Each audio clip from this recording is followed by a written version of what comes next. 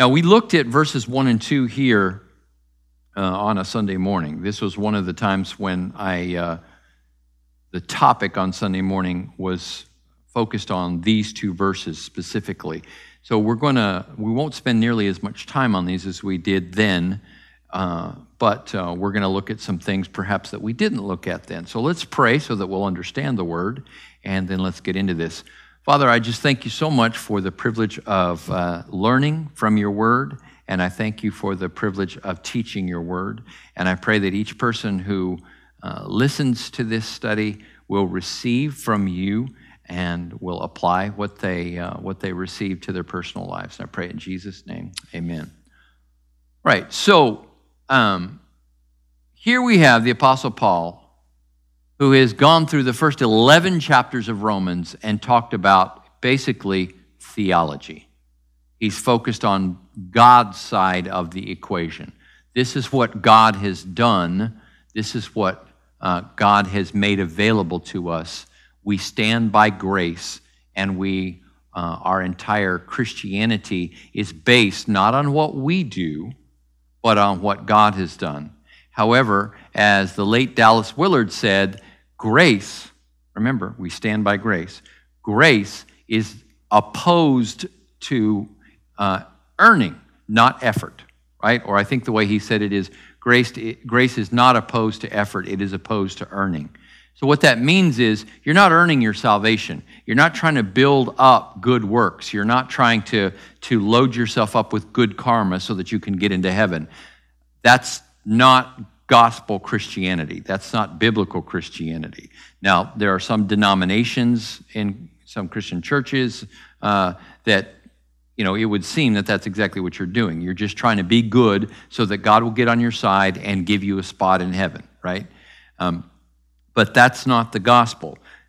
Romans has presented the gospel, which is Jesus Christ came to earth and made us right with God, put us in right standing with God by dying on the cross and rising from the dead. And when we put our faith in Jesus, then by virtue of that faith, by virtue of that trust, I am in Christ, and because of his righteousness, I am counted righteous. Then what? That's what the therefore is here for. Whenever you see a therefore in Scripture, you should ask yourself, what is the therefore? Okay? Well, the therefore doesn't come at the beginning of this sentence. He says, I appeal to you, therefore. And ESV is far more literal than most translations, and in actuality, therefore is in a post-positive position in the original Greek text. So this pretty much follows that word order. But don't be deceived because therefore is, the fifth word in that sentence. Believe it or not, that little word therefore in Greek, it's just 3 letters, right? Un is what it is in Greek. Omnicron, upsilon, nu. That little particle sums up the entirety of the first 11 chapters of Romans. He's saying, therefore, with all this theology that I just taught you, what are you going to do about it? I appeal to you. And this is a pretty strong word, okay? He's urging us.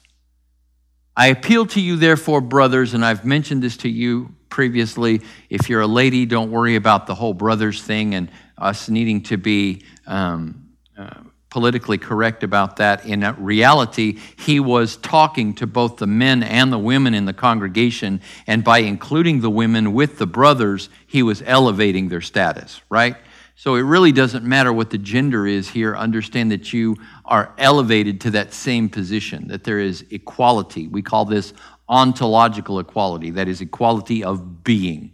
And that's the way God looks at it. So if you go all the way back to Genesis chapter 1, verse 27, it says that in the image of God, he created him, male and female, he created them.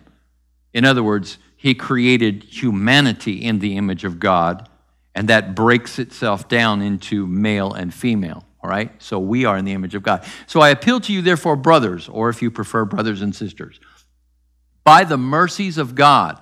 What does he mean, the mercies of God? Well, that's what he's outlined for us in the first 11 chapters. This is all about God's mercy. So let's just think about the word mercy versus the word grace. Grace is a gift that we don't deserve. Mercy means that the punishment that we do deserve is not poured out on us, right? Mercy means that we deserve something bad. We deserve wrath. We deserve punishment, and God has withheld that. That's his mercy. And his grace is that he offers us this gift of justification, of eternal life, right? So in one sense, you could say that mercy is withholding the bad stuff and grace is giving you the good stuff. Does that make sense? So they're two sides of the same equation, if you will, right? By the mercies of God, then he says, present your bodies as a living sacrifice, holy and acceptable to God, which is your spiritual worship. Or this could actually be it's the word logikos, and it could actually be, the statement could actually be rendered, this is your reasonable service of worship, is the way that it could be stated. And in all honesty, I kind of favor that particular translation. So the question then for you is, what is your response to God's grace? Right? God gives you grace. People take advantage of God's grace. And, if you were here Sunday morning, you heard me use my late buddy Jonathan as an extended analogy of acceptance, right? I was hanging around those kids, and those of you that knew me at the time knew that I was really exhausted, right? I mean, first of all, they were middle schoolers. Most of the time I was hanging out with them, and they were exhausting middle schoolers. They really, really were. They were not easy kids. I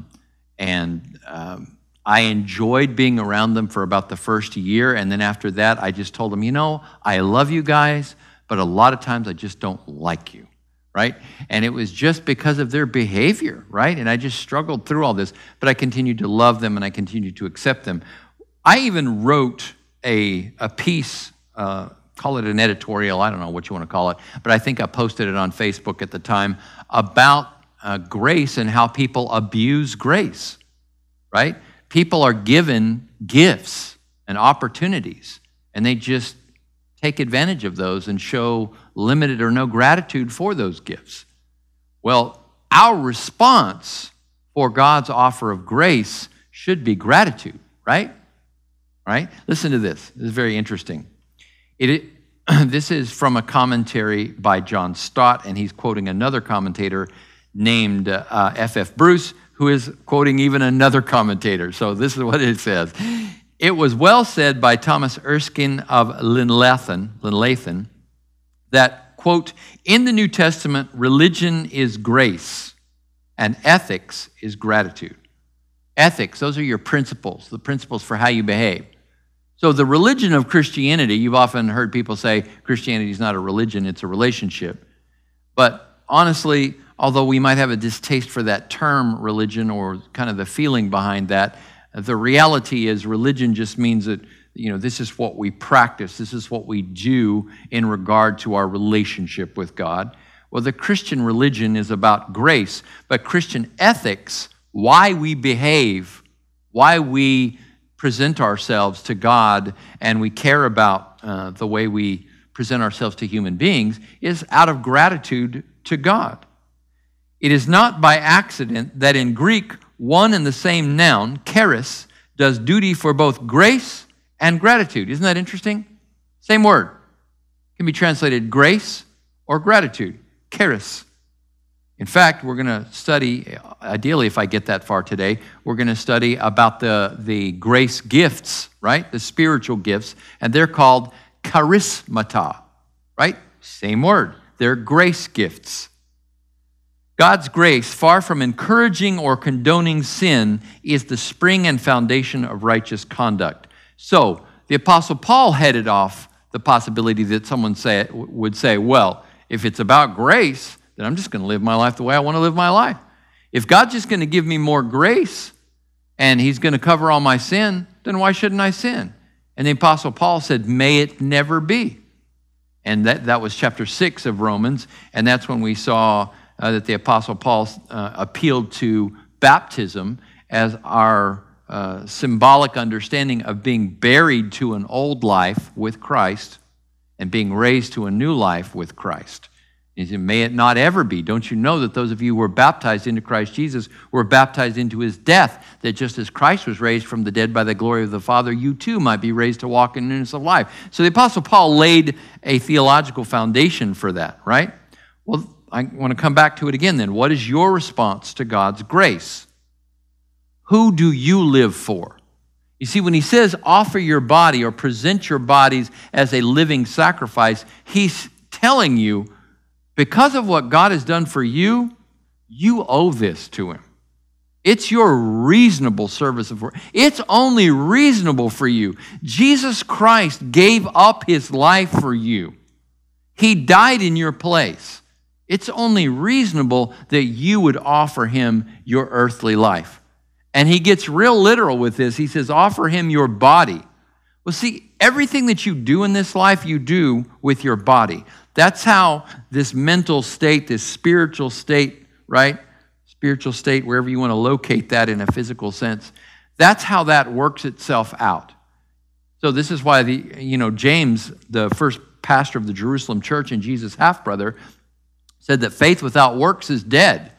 You can say you have faith all day long. People say they're Christians all the time. But what does that even mean, right? Well, you show what it means by what you do with this. Where do you take this? What do you use this for? How do you involve yourself in other people's lives with this right here, right? In various ways. So we offer our bodies as live sacrifices. Well, here's a quote from John Chrysostom, who was one of the church fathers, we could call him, from, I think, like the 7th century, Chrysostom preached. How can the body become a sacrifice? Let the eye look on no evil, and it is a sacrifice. Let the tongue utter nothing base, and it is an offering. Let the hand work no sin, and it is, and understand what this word meant in its original context, and it is a holocaust, right? This is an offering. But more this suffices not. But because we must actively exert ourselves for good, the hand giving alms, the mouth blessing them that curse us, the ear ever at leisure for listening to God. So that's how Chrysostom is saying that we offer our bodies as live sacrifices to God. So you offer your body, yourself, as a continually living sacrifice. And this, of course, is in contrast to the dead animal sacrifices that were offered in the temple, right? So that dead animal was representative of the death that you and I owe to God because of our sin. But that debt of death has been paid. That's why there's no more temple. That's why there's no more animal sacrifices, right? People would place their hands on the head of that sheep, right? That ox, that goat, whatever. And it was a symbol of transferring their sins onto the body of that animal. Now, again, this was always symbolic. It had to point forward to Christ, who was the reality. Christ became our sin, right? That we might become the righteousness of God in him. The animals merely pointed to that. Jesus is called the Lamb of God who takes away the sin of the world by John the Baptist, right? The love of Christ controls us because we've concluded this, that one has died for all, therefore all have died, and he died for all, that those who live should no longer live for themselves, but for him who for their sake died and was raised. That's the Apostle Paul in 2 Corinthians 5:14 and 15. We don't owe God a debt of death any longer. We owe him our lives. That's what gratitude says. Now, God doesn't require us to do anything but offer him our trust, right? That we believe in Jesus, that we open ourselves up to him, we invite his Spirit to come inside. But moment by moment throughout the day, you exercise your will and you offer this body as a live sacrifice to God. In everything you do, in every thought you think, in every word that you say, you're constantly offering this as a live sacrifice. It is both reasonable and spiritual that my response to Christ to Christ's sacrifice be to offer up my body for his service. And indeed, that's why that word that is used there, this is your spiritual worship. In some translations, it says this is your reasonable worship, right? It is spiritual, it is reasonable. Even though it is my physical body, I'm not offering my body like an animal sacrifice on an altar, right? It is reasonable in the sense that, well, it only makes sense, right? But it's also my rational service, right? It is, in a sense, a mental offering because my intellect is involved in this process. I have to make a decision to do it. Every day, I have to make a decision. So when you call Jesus Lord, you give him authority over your whole life. You give him authority over your body. But see, the interesting thing is that to present your body uses a word that means that I still retain control of my body. It's like putting your house on the market as a rent to own, right? I've got some relatives right now who are older and they're living in an apartment, but they would like to have a little bit more freedom, but they're old enough to where they can't put themselves in a 30-year lease because they're not going to live 30 years. At least they don't believe they will. And so they can't afford a 15-year mortgage, so they want to get into a rent-to-own situation. So I want you to imagine you have a house and you decide that you want to offer it as a rent-to-own to a family, let's say. And let's say you decide, rather than offering it at market value, you want to offer it at a rate that they can afford. Why? Because you love them. You care about them. You're concerned for them. You have compassion on them. So you offer your home, for a price that they can afford, even though it's not really profiting you that much. So let's say a few years go by and they're in the home and they're enjoying the home, and the market really starts to go up and up like it is now. Or rents now are they're obscene. This is the other reason why my relatives are looking to move out of their apartment, because it just keeps increasing in price. Rent's just ridiculous.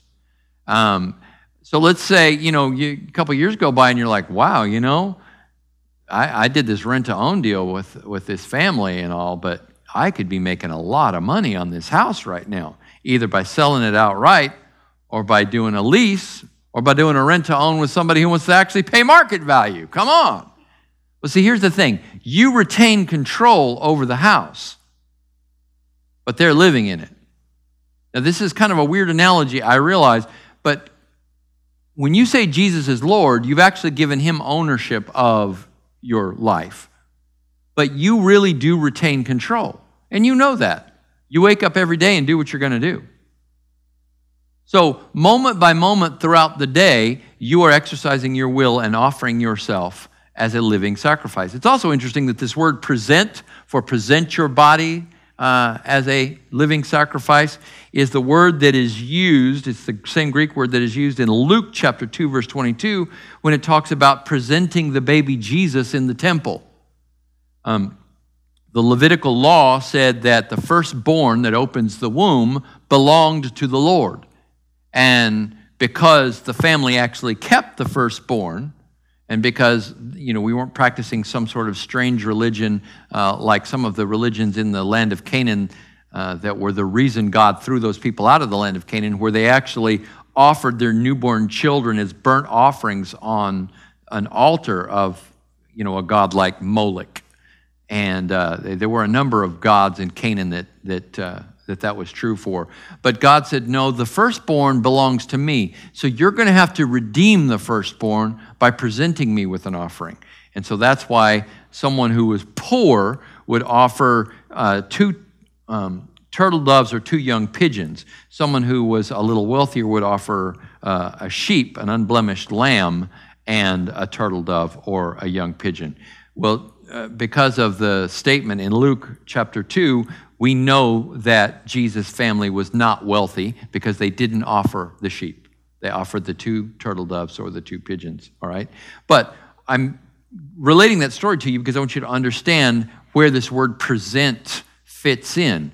So just as they presented the baby Jesus, to the Lord, In fact, in all honesty, it's very similar to what we do when we dedicate a baby in here. And we do that all the time. And, a lot of you have been around and you've seen us dedicate. In fact, Craig came up to me Sunday and he said, "We haven't dedicated Shiloh yet." And I said, "No, you haven't." He said, "I just forgot." I said, parents have their own reasons for these things. And, typically a baby dedication involves getting the family to come, right?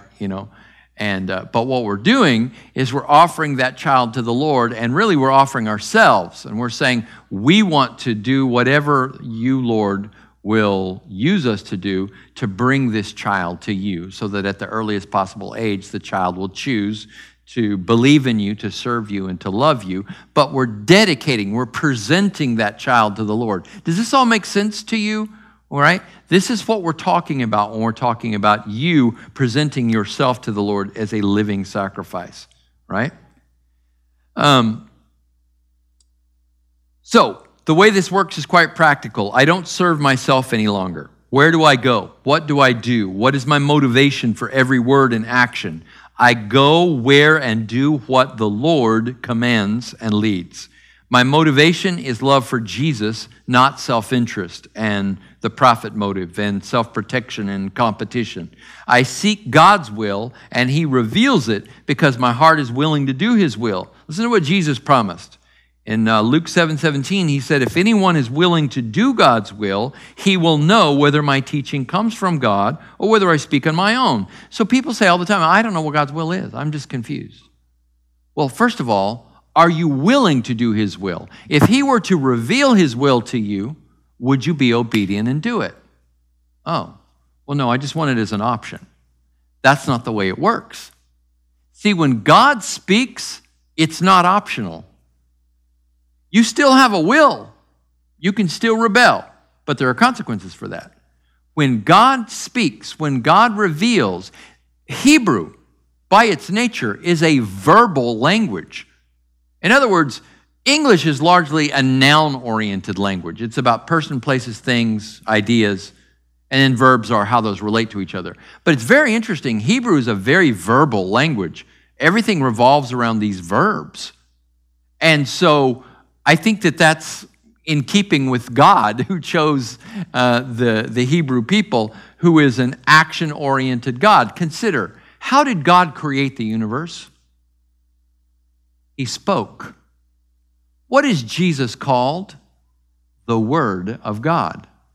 God doesn't ever speak so that you'll have another option to consider. When God speaks, we're supposed to act, all right? So as a result, when God reveals His will to us, it is because He sees that we're willing to do His will. Well, in the next verse, we can see how this works itself out as well.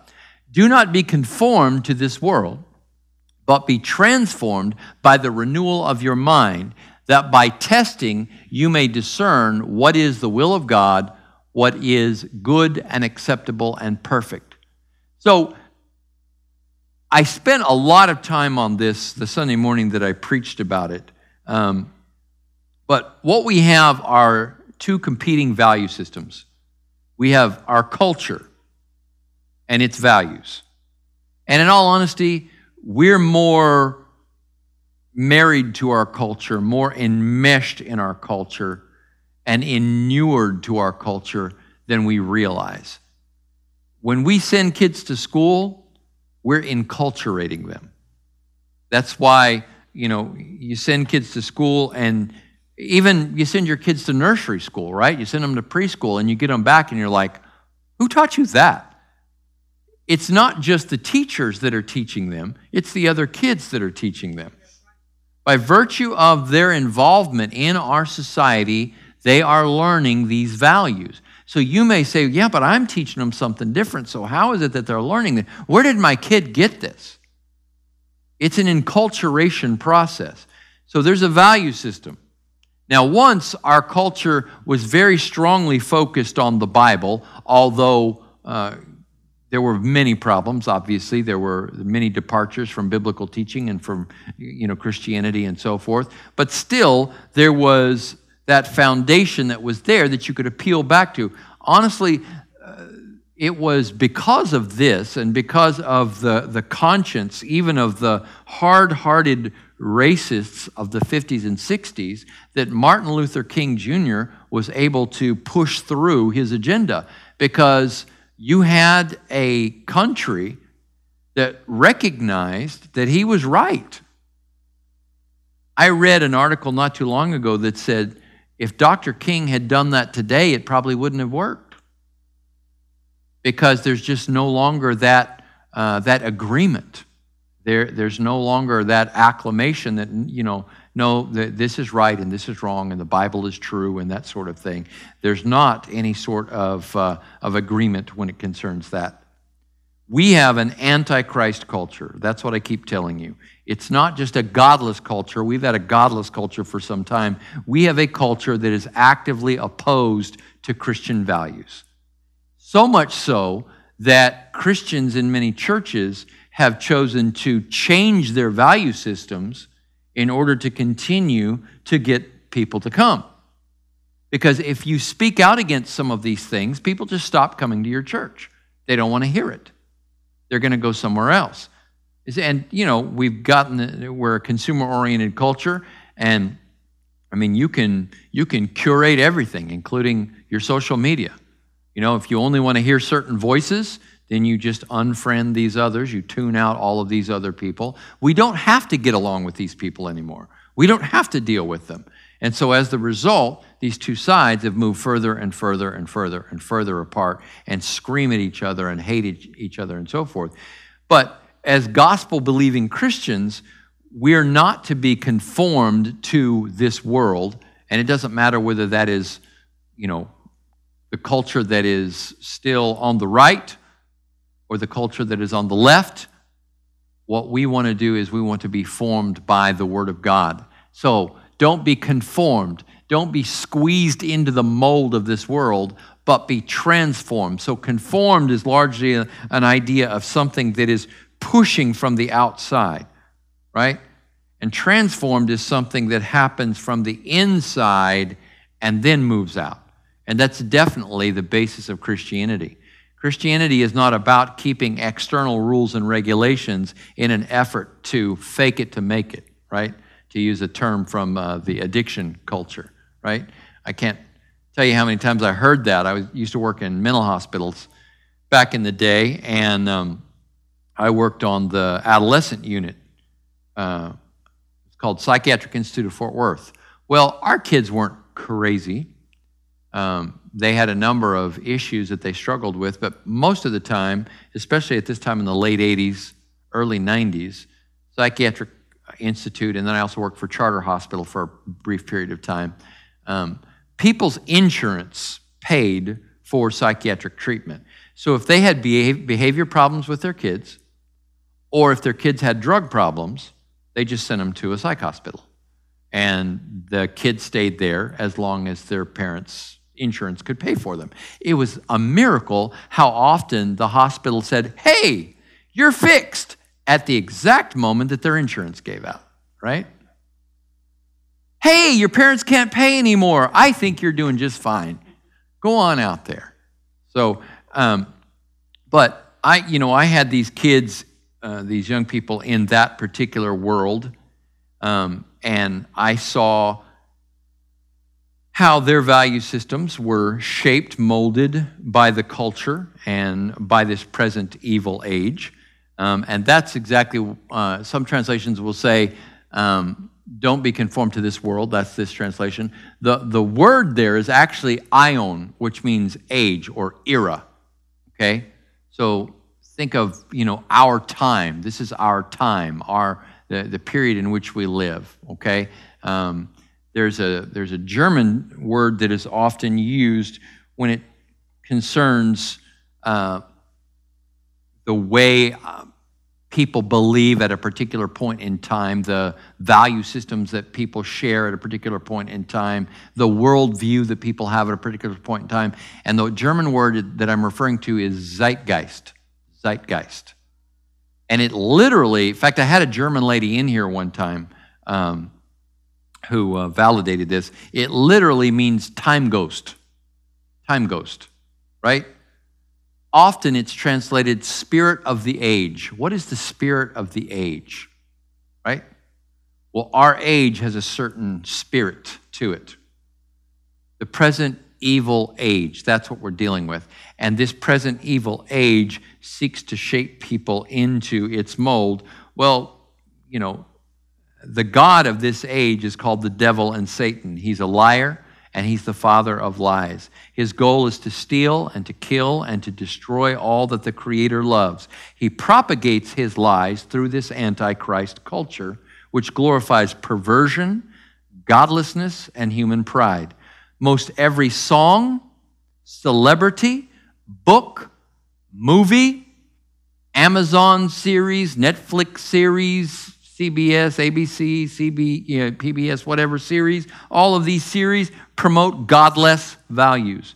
The media and academia seek to squeeze you into a mold to suit their political purpose, which is ultimately one world government overseen by one world leader that Revelation calls the beast, that John calls the Antichrist. Why does he call the Antichrist? Because this world leader will stand up against Jesus Christ, even if initially this world leader seems to accept certain Christian values. The last bastion against this is Jesus Christ's authentic church. Here we teach the truth of God's word, and here you experience the presence of the Holy Spirit who teaches and applies the word, and this is how your mind may be renewed and your life transformed from within so that you can resist the forces of evil from without. I don't have time to get into it, but we are closer to a scenario where one world government could come to be than we have ever been. And we've been given a brief reprieve right now. And most of us don't like the way this has come about because there's so much rancor and hatred and evil that have gone on. But there's a brief reprieve right now. I'm still able to teach the gospel openly. I'm still able to say that certain things are wrong, even if, the government says that they're acceptable. But a time is coming when that will just simply be illegal. I believe there will be a time when I will not be able to say that homosexuality is wrong, or I will get fined, or I'll get put in jail. It's just the way it's going to be. You watch. But if we're going to be the church of Jesus Christ, then we're going to have to hold to the values that Scripture teaches. You need to hang on. It's a war, no question about it, but it's only won through love, okay? Well, let's move on to the next passage of Scripture here, and we won't have a ton of time to spend in this section, but this is about spiritual gifts. For by the grace given to me, I say to everyone among you not to think of himself more highly than he ought to think, but to think with sober judgment, sound judgment, each according to the measure of faith that God has assigned. For as in one body we have many members, and the members do not all have the same function, so we, though many, are one body in Christ and individually members of one another, having gifts that differ according to the grace given to us. Let us use them. If prophecy, in proportion to our faith. If service, in our serving. The one who teaches, in his teaching. The one who exhorts, in his exhortation. The one who contributes, in generosity. The one who leads, with zeal. The one who does acts of mercy, with cheerfulness. So what he's saying is, one person shouldn't exalt himself or herself above others because of their position in society, or because of their popularity, or because of their natural charisma. Interestingly, the word charisma comes from this word that really means grace gift. But when we think of charisma, we think of somebody that has charm and they just have a natural ability to win people over and so forth. So James chided those that he wrote to about elevating the wealthy in their church. James said, what happens when a rich person comes into your church? And you see somebody that's poor sitting in the front of the church, and you say, hey, why don't you move out of the way so this rich guy can have your seat? Well, the Apostle Paul, in his way, is trying to help us to understand, just because you have certain gifts Just because you have certain blessings, if you will, in your life, doesn't elevate you above other people. God has a purpose, and he has a role and a responsibility and a function for you in the church. Believe it or not, that's not just to sit and listen to me teach. God has something or several somethings for you to do in this local New Testament church, but also for you to do in his kingdom, in the church as it expresses itself all over the world. Now, I would love to spend more time on this statement, do not think of yourself more highly than you ought to think, because we do live in a narcissistic culture, and many of us do think of ourselves more highly than is warranted. However, that's interesting, because a lot of times that's an effort to cover for insecurities, right? Listen to the scripture here. We have no need for that. We have no need to elevate ourselves above one another. Understand that you can, in all honesty, claim yourself to be one of God's peculiar people. We're not the noble people. We're not the cool people. We're not the popular people. Maybe you were in school. I don't know. Right? But we're God's peculiar people. That's what he called his people in the Old Testament. But listen to what the Apostle Paul says in 1 Corinthians of the Corinthians. For consider your calling, brothers. Not many of you were wise according to worldly standards. Not many were powerful. Not many were of noble birth.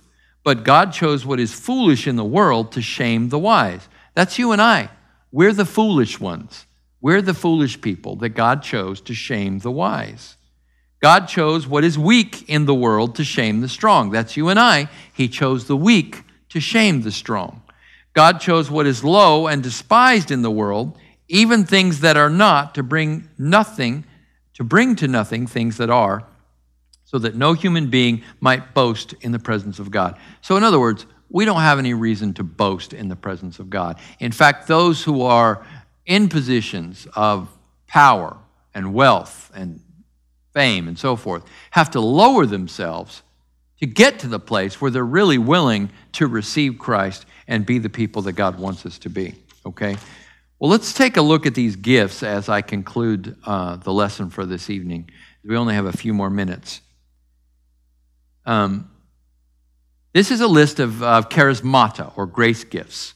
And so, like our salvation, we don't earn these gifts. But the chances are, and there are more that are listed, by the way, more of these spiritual gifts are listed in 1 Corinthians chapter 12. So this is Romans 12. You can remember, if you want to do a little more study on this, turn over to 1 Corinthians 12 and read that whole chapter. In fact, you can read 1 Corinthians 12, 13, and 14. All three chapters talk about spiritual gifts. But chapter 12 of 1 Corinthians gives a more complete list of spiritual gifts. But the listing of the gifts here are prophet, minister, teacher, encourager, giver, leader, and what I will call caregiver, right? So let me get back over to that section there. You can see the way the terms that are used here, but I've listed them as something that one would identify with.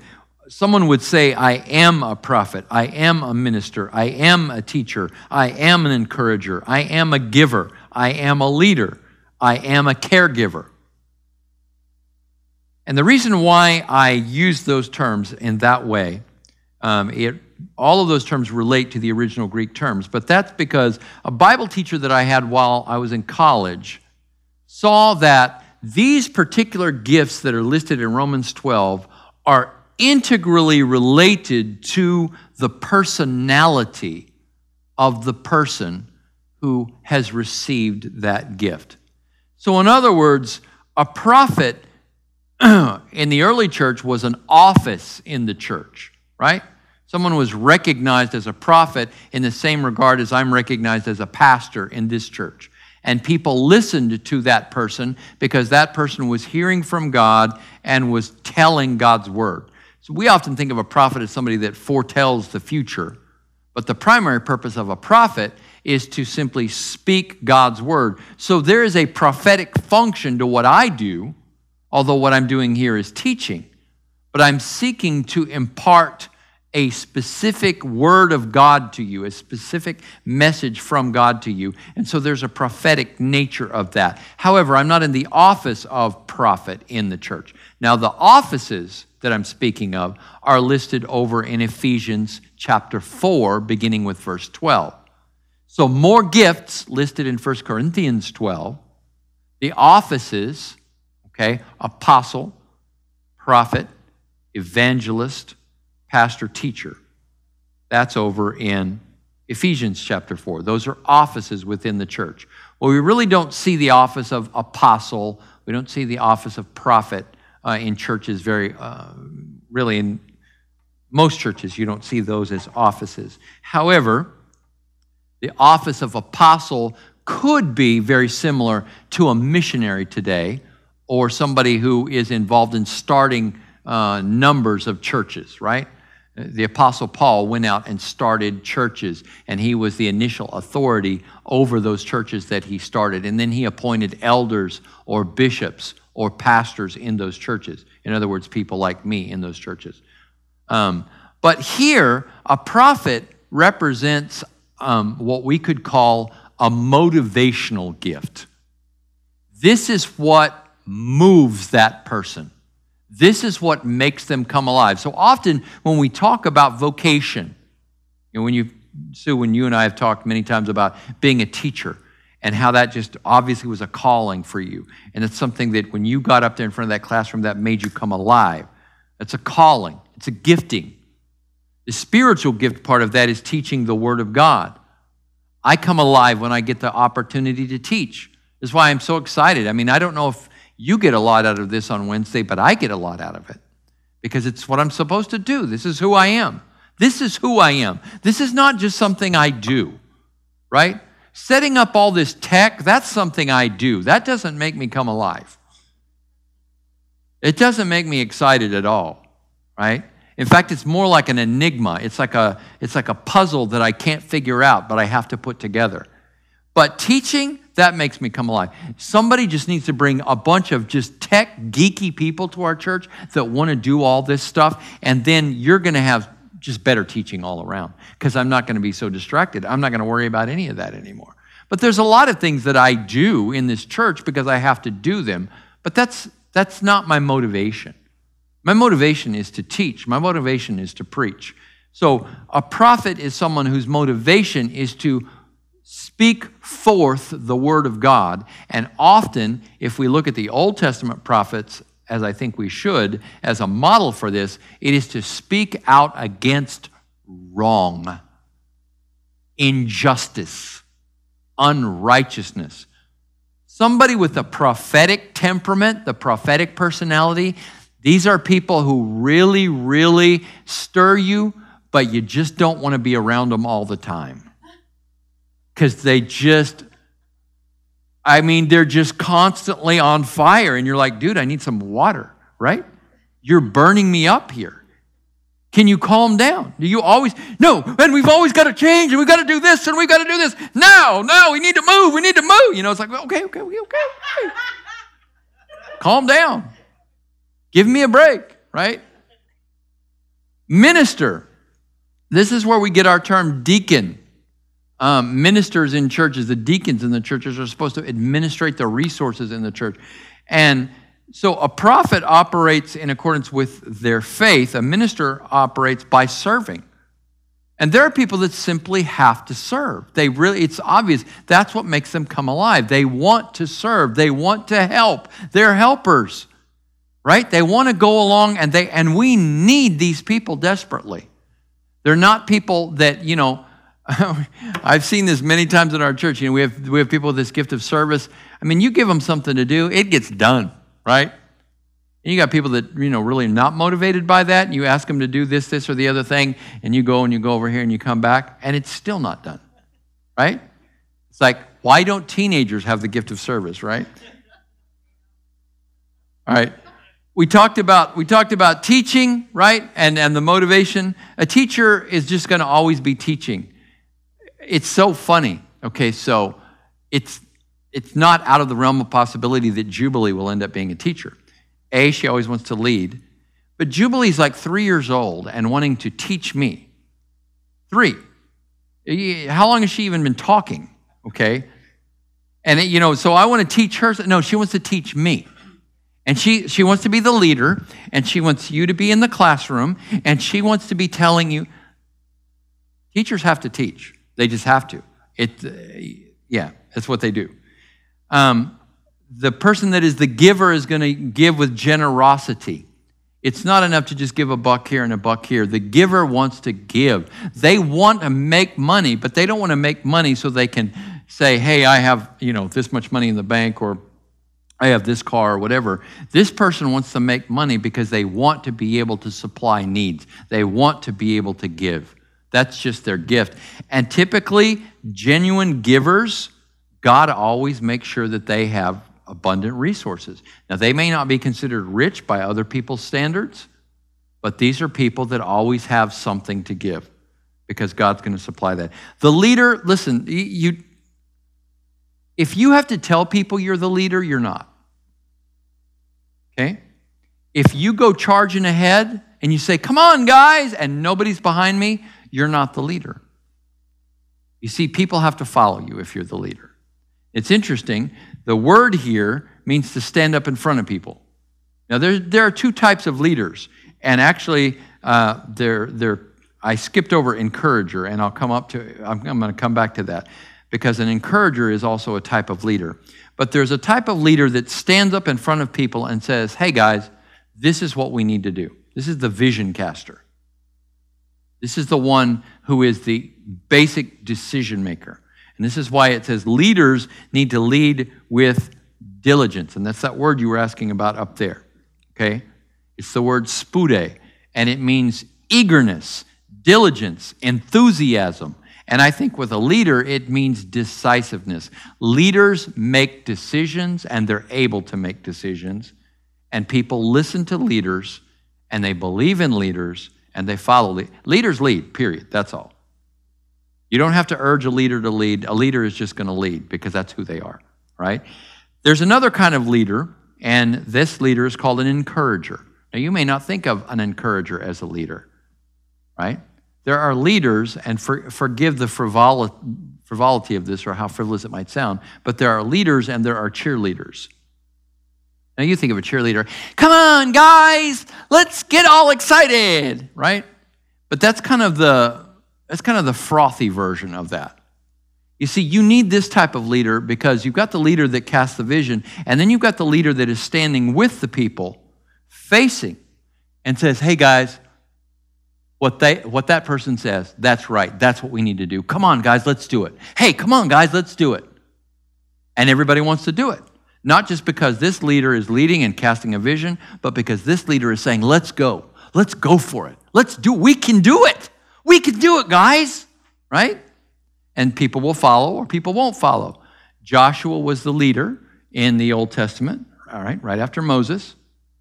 And he sent the spies into the land. They all spied out the land. 12 spies, 1 for each tribe. They came back. 10 spies said, there's giants in the land. We can't do it. We're all going to die. We're going to die. We're all going to die. Ah. You ever watch Winnie the Pooh? They're all Eeyore. Oh, no. It's horrible. We're all going to die. That's what these guys were saying. But not Caleb and not Joshua, who later became the leader here. They said, no, we can do it. We can do it. So 40 years later, all of the people who had rebelled had died. Joshua became the leader, and Caleb was the encourager, right? They were the 2 elders who went in the land. You need both of these. So what does this encourager do? This is somebody that supplies comfort and, of course, encouragement. So you fit into one of those. Some people have more than one of these gifts. These are motivational gifts. You have one of these. I assure you, you have one of these. And when you operate in this gift, you're going to see what you were meant to be in this church and in God's kingdom. When we run around and try to act like everybody else and think that everybody's got to be the same, everybody's got to be the prophet, or everybody's got to be the, the teacher or whatever. No, they don't. We need everybody. I wish I had more of these people, man. I need more of these people to step up. I'm exhausted. This church will grow when more of these people step up, right? So we have an opportunity. We get into this 40 days of prayer, opportunity for you to pray through and ask God what he wants you to do, how he wants you to take the next step. But I would encourage you, go home, get into the Bible, pray, talk to the Lord, and ask him, right? Look at multiple translations of what this passage says. I've tried to lay it out for you here, but look at multiple translations. And just because, let's say somebody's a prophet and they, speak, foretell the word of God, that doesn't mean that they don't need to be educated. And that doesn't mean that they just prophesy out of their own mind. A prophet today is going to use the word of God, the scripture, the Bible.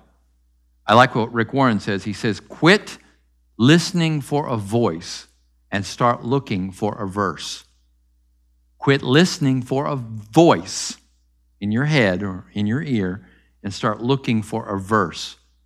Scripture says in Hebrews chapter 1 that in former times the Lord spoke through all these prophets. But now he has spoken to us how? Through his Son. How do we find out about the Son?